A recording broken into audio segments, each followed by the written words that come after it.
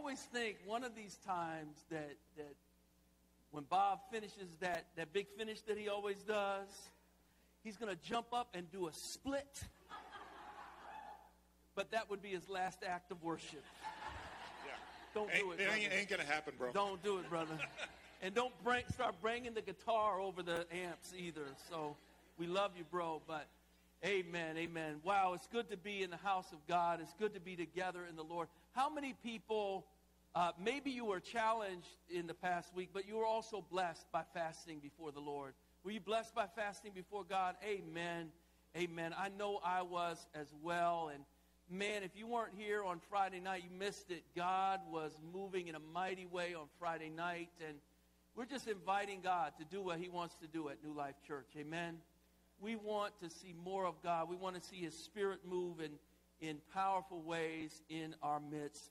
Today, I'm starting, well, let me do this before I get into today's message. Danielle made an announcement that there will be an online, on our website, devotional for this message today. We're going to try to do that more and more. I know I got a lot of feedback. Both people love the EHS stuff, having a daily devotional. We did one for the fasting week, and we want to do that as much as we can. It's a lot of extra work to put that together, but we want to make sure that people are fed well from the Word of God. Amen? And I know there's a lot of other sources of great stuff, and you should avail yourselves of many resources, but it's something to be involved in a study together as the body of Christ, as this local church. And so we want to encourage you to do that. Also, I'm psyched about the bowling party. I signed up for it this week. I got like 37 emails on it, so I finally said, yeah, let me sign up. They did a great job with that. I just have to warn people in advance. I bowl overhand, so be careful if you're on the next lane. That's actually not true. Amen. Amen. And that's good news. But let's jump into today. Today we're starting our first sermon series of 2020, and I'm excited about this series on secret agents of change. And we'll be looking at 5 unlikely heroes from the Bible that God uses in powerful ways to bring change for his kingdom's sake. And here's the thing with this. If we're just studying biographies of great people, that's one thing. But here's what I'm convinced of from reading this word, this Bible. God wants to make every person that will give their heart and life to him a secret agent of kingdom change in this world. Somebody ought to say amen to that. Thank you, Dexter. Amen. Because God can use all of us in our sphere of influence. And we'll talk about this today. But let's jump right into this message today. Grimy. Grimy. That's an adjective that is often used about Philadelphia. Philadelphia is a grimy place. Now, I learned this from Sister Pam. Let me give you the Webster's Dictionary of grimy. It means full of or covered with grime. Dirty. But in urban lingo, grimy means more than that. Grimy means someone that is jacked up, messed up, just someone that's grimy, right? And grimy can also mean a situation that you're in that's really tough. It's a grimy situation. But it can also mean a place that's rough and has a hard edge. I don't think it's wrong that people use that about Philly sometimes. Philly can be a grimy place. I know that we fasted this past week, and a lot of people fasted from a whole lot of food. They fasted from internet stuff. They fasted from television. That was hard. But there was something that wasn't on the list that I fasted from this past week, and that was I fasted from sports radio. Here you go. If we weren't fasting this past week, I would have fasted from sports radio anyway this past week. And most of y'all know why. Because the Eagles laid an egg last Sunday, and Philly is a grimy place, and I just didn't want to hear it. I don't have room for that in my life right now. But if you think you understand anything about grimy, you don't unless you've read the book of Judges in your Bible. The book of Judges is grimy on an overdose of steroids. Amen. It is a grimy, messed up story of the mess of God's people and how he comes in anyway. How many of you are glad that we have an anyway God? Because some of us, look, we all need to be washed up a little bit from our griminess. But we have an anyway God who comes in and who washes us up and who draws us to himself anyway. Amen? We've got an anyway God. Let me give you the basic storyline of the book of Judges. It's real simple. God's people fall into idolatry and wickedness. Another nation or king oppresses them for a long time, usually. Israel finally cries out to God in repentance. Number 4, God raises up a judge, a warrior, and sets the people free. Number 5, Israel prospers for a time. Number 6, they fall right back into the same mess they were in the first place, into idolatry and wickedness. Number 7, repeat it over and over again. Rinse and repeat. Here we go again. That's the book of Judges. For many of us, you say, okay, that's the book of Judges. I know that really, really well. It's not just the book of Judges. That sounds a lot like my life. But we want to be in a place where we're learning from what God does. So in this book, there's 12 judges that are named in the book of Judges. Of all the judges, Deborah is the one who most consistently exemplifies godly character. As you get later in the book, it gets grimier and grimier. The judges get less and less godly, and yet God uses them anyway. Don't pattern your life after Samson, amen? Brothers, please don't pattern your life after Samson, but God can get glory out of grimy, amen? Only God can do that. And my hope is that this will be an encouragement to all of us, because grimy as we may be, God wants to use you. God wants to use you. So we can stand up together right now. We're going to read the Word of God or have it read to us. I'd like you all to stand for the reading of the Word if you're able to. But I have 3 young ladies who are going to read the Word. We're talking about Deborah today, so I thought it'd be a good idea to have some young ladies. We have Melody, and we have Candy, and we have Rosie. They'll be reading the Word of the Lord in our hearing. Amen? Amen. Ladies, you can get started. Let's read the Word of God. This is the Word of God. Again, the Israelites did evil in the eyes of the Lord, now that Ehud was dead. So the Lord sold them into the hands of Jabin, king of Canaan, who reigned in Hazard. Sisera, the commander of his army, was based in Harosheth Haggayim, because he had 900 chariots filled with iron and had cruelly oppressed the Israelites for 20 years. They cried to the Lord for help. Now Deborah, a prophet, a wife of Lapidoth, was leading Israel at that time. She held court under the palm of Deborah between Ramah and Bethel in the hill country of Ephraim. And the Israelites went up to her to have their disputes decided. She sent for Barak, the son of Abinoam, from Kadesh in Naphtali, and said to him, "The Lord, the God of Israel, commands you, go, take with you 10,000 men of Naphtali and Zebulun, and lead them to Mount Tabor." I will lead Sisera, the commander of Jabin's army, with his chariots and his troops to the Kishon River, and give him into your hands. Barak said to her, "If you go with me, I will go. But if you don't go with me, I won't go." "Certainly I will go with you," said Deborah. "But because of the course you are taking, the honor will not be yours. For the Lord will deliver Sisera into the hands of a woman. So Deborah went with Barak to Kadesh. Amen. This is the word of the Lord. Thank you, ladies. Let me pray. Father God, we thank you for your word. We ask that you would bless it to your people today. And as we dive into your word, Lord God, make your truth real to us in every crack and crevice that you need to fill, Lord God.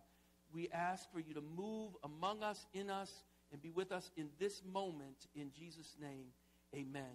Amen, amen. Praise God. Praise God.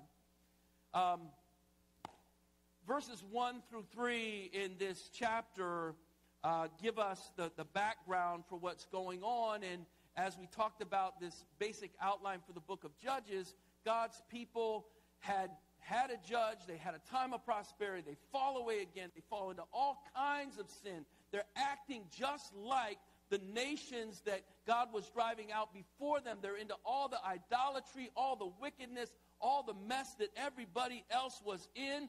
But thanks be to God that even though they're in that mess, at a certain time, they finally cry out to God.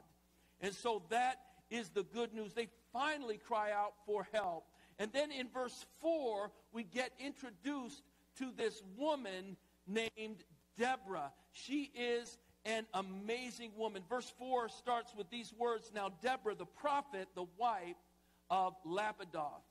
The order of the Hebrew words that are actually there, it actually uses the word woman or wife twice in the verse.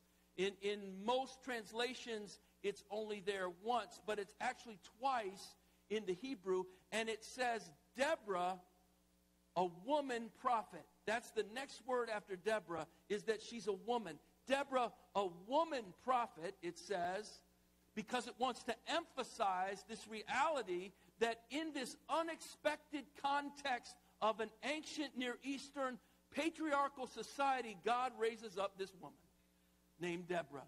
Deborah, somebody can say amen. Deborah is raised up, a woman prophet, the Bible says, the wife of Lapidoth. That is the reading in the NIV. We'll look at that a little bit more in a minute. Deborah's name has a specific meaning. Her name means bee. I know most of y'all read the Bible sometimes and you see these names with all this weight and these great names. Elijah means my God is Yahweh, right? I want a name like that. My God is Yahweh. Isaiah means Yahweh saves. Deborah means bee. She's like, why did you name me bee? Why is my name bee? Well, there might be some reasons for that. Actually, if you look more deeply at the biblical text, if you look at the use of the word bee in the Old Testament, it's used 4 times. 3 of those times it's used metaphorically. And it's used to talk about bees in the sense of an army in hot pursuit of an enemy. That's a good name for this woman right here, for this woman prophet Deborah. Not only that, but many Old Testament scholars also see another part of the meaning of her name. There's 3 main consonants in most Hebrew words. For her, in English, it's DBR. In Hebrew, it would be Dalet, Beth, Resh. But there's 3 consonants, and those 3 consonants make up the word that is most often translated in the Old Testament, word or speak. And here we have this woman prophet, Deborah, whose life is about hearing the word of God and speaking it into situations. And so Deborah is a name that carries a little bit of weight with it. The third thing I want you to see is this interesting situation here. It says in the NIV, Deborah is the wife of Lapidoth. Now, most versions, that's the way they're translated. But that word for wife could also mean woman in a certain context. And so the expression could mean that Deborah is from a woman from or a woman of this town called Lapidoth. That's a possibility. But there's also a third option for that.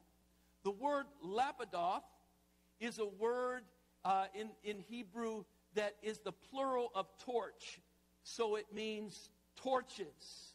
A Hebrew scholar, friend of mine, looks at it this way and says that he believes this is talking about Deborah, a woman prophet, a woman on fire. And if you read this text, whether that's what the name means exactly or not, she is all of those things. This is a woman on fire, y'all. This is a woman on fire for God. And so this book of Judges lists these 12 different judges. Deborah's the only female. She stands out in that way, but she stands out in other ways as well.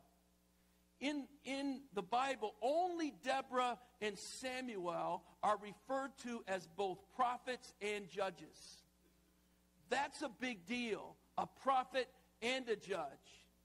And also in the scripture, after Moses, there's only one other person who fills the role of prophet, the role of judge, and the role of military leader, and that is this woman on fire, Deborah. This woman is not a joke. If we were to put it in our colloquial language, we would just say it this way: Deborah is a beast. She's a beast, y'all. So let's just go into this. What is the big deal about Deborah? What makes Deborah a secret agent of change? Next slide. What makes Deborah a secret agent of change? First of all, it's just this. She hears and speaks the word of God. She's an agent of change in this world because she has an ear to hear what the Spirit is saying, and she has the courage, we'll talk about that more, to say it out loud. She lives that thing out. Listen, during the time of the Old Testament here in the Judges, they didn't have a Bible to walk around with. They didn't have 74 different translations on their phone. They didn't have the access that we have to the Word of God. The Word of God was mostly heard through a spoken word, through a prophet. And so there needed to be a prophet who accurately heard and accurately communicated God's word. If you read through the scripture, there's lots and lots and lots of prophets, but most of them are false prophets. In any age that you look at it, remember Elijah on Mount Carmel. Elijah's on Mount Carmel is representing God, but you have 800 other prophets who don't know God, but they're still prophets. That's the way it can be sometimes, even in our world today. We need someone who's going to hear and speak the truth of the Word of God. We need that in our time as well. So we get a picture of this woman in Judges 4, which is in prose, and Judges 5 is a poem, the song of Deborah. So we see it both in prose language and we see it in poetry as well. I want to just turn you to it for a second to verses 5 through 8 in Judges chapter 5. Just want to kind of walk through those verses a little bit. We can put them up on the board. Judges, you need to go through that slide and get to the next one if you have it. If we can't, then we're stuck. We're okay. Let me read it for you. I'll read it a little bit at a time. Verse 6, and I'm reading this. Here goes. Judges 4, 5 through 8. So she held court under the palm of Deborah between Ramah and Bethel in the hill country of Ephraim, and the Israelites went up to her to have their disputes settled by her. Deborah is what's known as a judge. In the NIV it says leader, but the word can be translated either way, judge or leader. So she is a judge of God's people. Sometimes, though, we're thinking of a judge the wrong way. You can move on to the slide you were on before. Move on to that other slide. We can think of Deborah as a judge and we think of a judge the wrong way. We think of Judge Judy. That is not who Deborah is. She's not Judge Mathis. When we think of Deborah as a judge, Deborah is the Supreme Court of Israel. There's not 9 people on the court. They're not appointed by anyone but God. Deborah is the Supreme Court. At this time in Israel, she is where the buck stops. They're coming to her. She's in central Israel. And people east and the west, when they have a dispute that can't be figured out, there's no agreement on it, they come to a judge. The one that God appoints is the judge of Israel.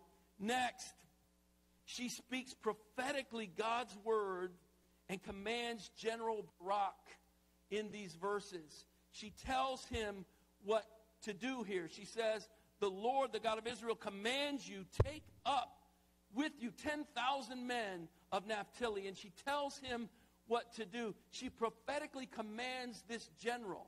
Now, the name Barak actually means a flash of lightning. So he comes when she calls him, and she commands him what to do. And he hears that word, and he is ready to do what she says. He responds without hesitation. He responds with great respect for her. This woman hears from the Lord. She's not afraid of anyone. Listen, secret agents of change center their lives around hearing the Lord and speaking his word. You want to be a change agent in this world for God? You got to get your nose in the book. Amen. You have got to put your face towards God. You've got to do what we talked about last week, and hopefully what we did, 2 Chronicles 7:14. Seek his face. How is your life being increasingly centered on the word of God? We want to be secret agents of change. Secondly, not only is she a woman of the word, but she is a massively courageous woman. She is a courageous woman. Verses 8 and 9 talk about how Barak says, if you go with me, I'll go. But if you don't go with me, I won't go. Don't know exactly why he says that, but people know that this woman hears from God. I don't know about you, but if I knew someone heard from God and could speak what God was saying, I'd want them with me too. And so he says, I need you to come with me. But her answer is certainly, in verse 9, I'll go with you. In other words, she says, you got it, Doc. I'm with you. No problem. I'm right there. Then she also tells them that Sisera's defeat, the general from Canaan, his defeat will end up going, the glory for that will go to a woman. It's not even Deborah. It's a woman named Jael who's going to get the glory for that. But it's not Sisera, or it's not Barak. He does not get the glory for what she does, for the feat. I want to turn you over to chapter 5, verses 6 through 8 real quick. And I'm going to read that I want to look at it in the NLT translation because I think it's a little more clear. First of all, look at verse 6 there. Verse 6, it says, in the days of Shagmar, son of Anath, and in the days of Jael, people avoided the main roads, and travelers stayed on winding pathways. What is going on here? This is talking about this period of oppression in the judges before Deborah comes on the scene. What is it saying? In 20 plus years, people would not go on main highways or thoroughfares. Now, we're in Philadelphia. Put up the next piece here. What does that mean for us? Imagine for 20 years, you're living in Philly and you never go on Broad Street. You never go on Frankfurt Avenue or Roosevelt Boulevard, the Schuylkill Expressway, 676 and 95. You're staying away from every major thoroughfare, and the way you get around Philly for 20 years is going on the back roads, the little places, the cracks and the crevices, because of fear of those who are ruling over you. This is what's going on in Israel. You're off of Broad Street, the Schuylkill and 95 for 20 years because of fear. Secondly, look in verse 7. It says, there were few people left in the villages of Israel. In other words, were not like walled cities. They weren't secured, but if you ruled over a country, you had villages, and in the villages was where, in the plains, where the prime land was, agricultural land, and we're having an agrarian society here. You are able to eat not because of ShopRite, Superfresh, or Aldi's, but you're able to eat because you're growing some good food. And what happens in Israel, because of this army that the Canaanites have, is that they are intimidated out of their homes, out of their villages, out of the prime real estate, the prime agriculture, and they're hiding up in the hills. They're living in abject fear of this powerful Canaanite army, which the Bible says they had 900 iron chariots. I can imagine that fear. Imagine you've got an army, your enemy's got an army. Say you got the same number of people, but they have 900 tanks and you don't have any tanks. That's what's going on here. They have a weapon of mass intimidation. They have 900 iron chariots that they rule over Israel, and the people cower in fear. Verse 8, the beginning of that verse tells us why this is going on. When Israel chose new gods, war erupted in the city gates. So this is happening to Israel as a judgment from God. It reflects the fact that their lives look more like the Canaanites than they look like the God who saved them out of Egypt. But lastly, look at this. The last part of verse 8. There's 40,000 warriors in Israel. But the scripture says not one of them, not one among those 40,000 would take up a shield or a spear. Not one. You've got people who are warriors. They have weapons, but they don't take up those weapons at all. They are in fear until Deborah comes on the scene.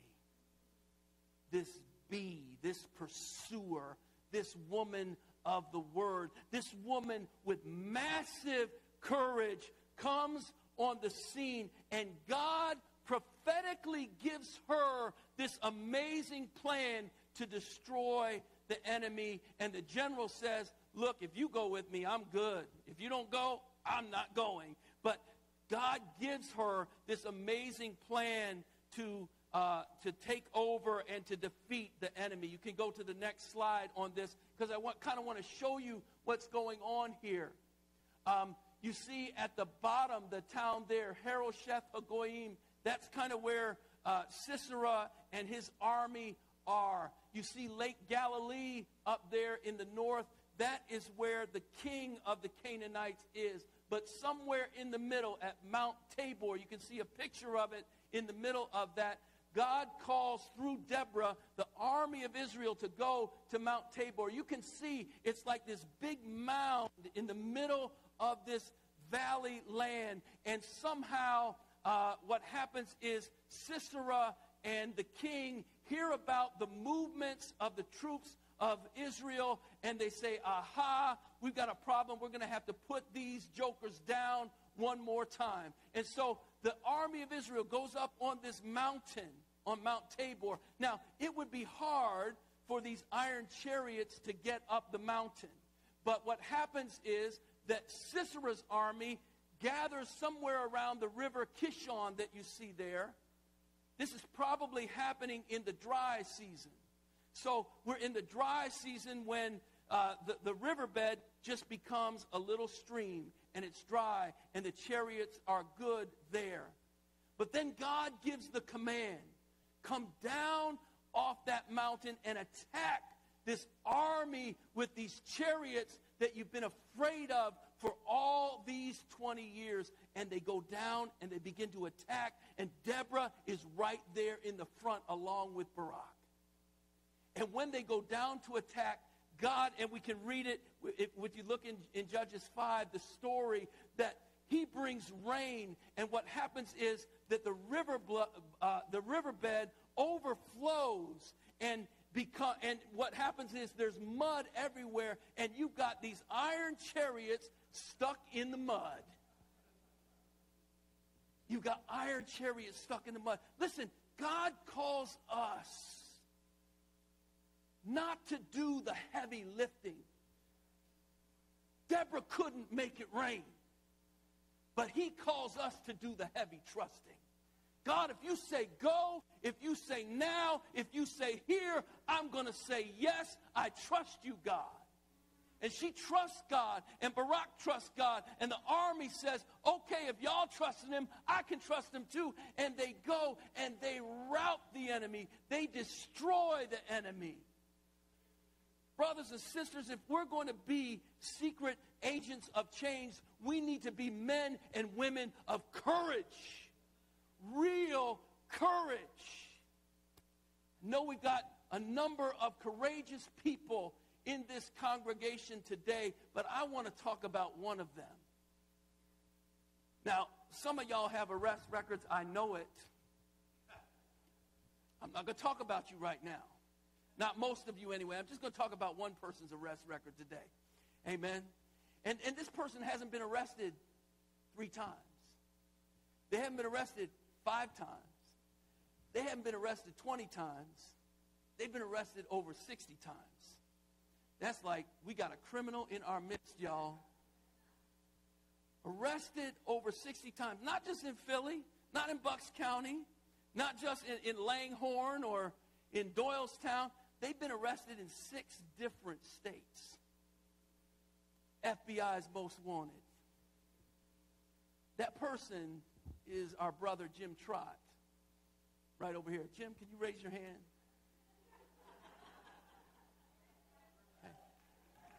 Authorities.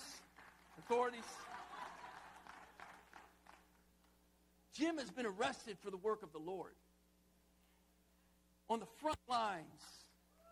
And because of Jim's fidelity to God and his courage, there are men and women walking around, living, having life, having a chance to be all that God desires for them to be, because he was able to stand on the front lines at abortion clinics and say, no, don't do it, don't do it. I plead to God. God has something better for you. God has something better for your baby. And Jim did this as a young man where he had a wife and he had kids and he's going to jail. Sometimes it was overnight, I think, but sometimes, at least at one time, I know it was for several months, he's in jail on the front lines for the work of the Lord.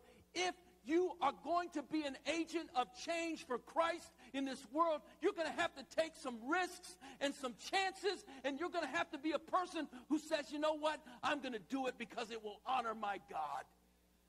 And when you do that, lives are changed as they were with our brother. Secret agents of change are marked by courage and God-inspired conviction. We're people of conviction. The last thing I want to look at here real quick is that she's a secret agent of change, Deborah is, because she loves people deeply. In chapter 5, again, we see in verse 7, it says, the villagers in Israel would not fight. They held back until I, Deborah, arose. Until I arose, a mother in Israel. It uses this terminology, a mother in Israel. Deborah is a woman who's called a mother in Israel. She may be a mother of children. I don't know for sure. But what this terminology is talking about is the love of a mother for the children and for a people. She exhibits that in her life. She deeply cares about the people of God. We see that in verse 9 in chapter 5 when it says, my heart is with Israel's princes, with the willing volunteers among the people. Praise the Lord. And at the very end of that chapter in verse 31, she says, so may your enemies perish, Lord, but may all who love you be like the sun when it rises in its strength. Deborah is a woman who deeply loves God and who loves the people of God. And through her courage, through her hearing and speaking with God, and because of her deep love for the people, the nation of Israel is reborn once again. And the end of chapter 5 says, then the land had peace for 40 years. This land that had been oppressed, this people that had been under the boot of this enemy, these people who had lost hope, they had lost courage, they had lost their land, they had lost their livelihood, they had lost just about everything. But when they believe God once again and fall behind this leader, God gives them back what they lacked. This is the work of our great God. Brothers and sisters, I want to close this out today, because you see, in the same way that as we read through our scriptures, we can see that Joseph and Moses and David are what theologians call types of Christ. What that means is that their lives foreshadow the work of the great Redeemer, Jesus Christ. We can also say that Deborah is a type of Christ. Her life foreshadows the greatness of Jesus Christ. Three things here. Deborah hears and speaks God's word. Jesus is the living word of God. Secondly, Deborah courageously offers to go to war to save God's people. Jesus is the divine warrior God who goes before us to save his people, not just from 900 iron chariots, but from every evil and wicked spirit, from the devil himself, and from the accumulated sin of all the world in the history of the earth. Jesus attacks it, overcomes it, and sets his people free. And finally, Deborah typifies the tender love of God for his people. She's called a mother in Israel. Father, Son, and Holy Ghost, our great triune God, are forever moved by their perfect and faithful love to fully bring together the family of God. We're going through this series. My prayer is that everyone will really enjoy this series on secret agents of change. But if you just enjoy these sermons and you're not inspired to say, what God do you want from me to be a secret agent of change in my life, then you've missed the whole point. Every positive and powerful characteristic that you see in Deborah can be yours by the grace of God. Your calling is not her calling. Our callings are different, right? Not everyone's called to be a judge over a people. Not everyone's called to be a warrior in terms of that type of war. But we are called to be on the front lines of change in the sphere of influence that God has given us, the people who are around us, the community that we live in, those whom our lives touch. God says, you can be that agent of change for the kingdom of God. I want to just say one last thing before I get out of your way, and that is, I want to say something to young people who are here today. And I'm talking about young, especially today. This could have applied to anybody here, but especially those. If you're in middle school, if you're in high school today, and you're here. I just want to say this to you. I know there's a lot of pressure to conform with what's cool. And a lot of times, being a person that is zealous for God just ain't cool. Maybe with your middle school or your high school friends, that's not cool to lift your hands and worship. It's not cool to be in the Bible all the time. And when the Bible teacher is teaching, you're like in it and you're asking questions and you are pursuing someone to get discipled because you actually want to grow in Christ. That's countercultural for many, many young people. But I am praying to our God in heaven that we can start a fire here at New Life Church with a few young people who said, you know what? That's what I want to do. I want to be an agent of change. If we have a few young people in this place that get on fire for Jesus Christ, it doesn't take 100 young people to start the fire. It takes one. And if we have 2 or 3 who will say, you know what? I'm going to pursue God with my life. I am praying for you, young people at New Life Church. And a lot of people are. Let me tell you this, if you're worried about what's cool, there is nothing cooler than walking in the power of God. There is nothing cooler than knowing that whatever people say, whatever is going on outside of me, I have the peace of God, which is above all understanding, and I am happy in Jesus Christ. Now, just a final word to everyone here, and I'm going to pray. Here's my final word. Based on Deborah's life, secret agent of change.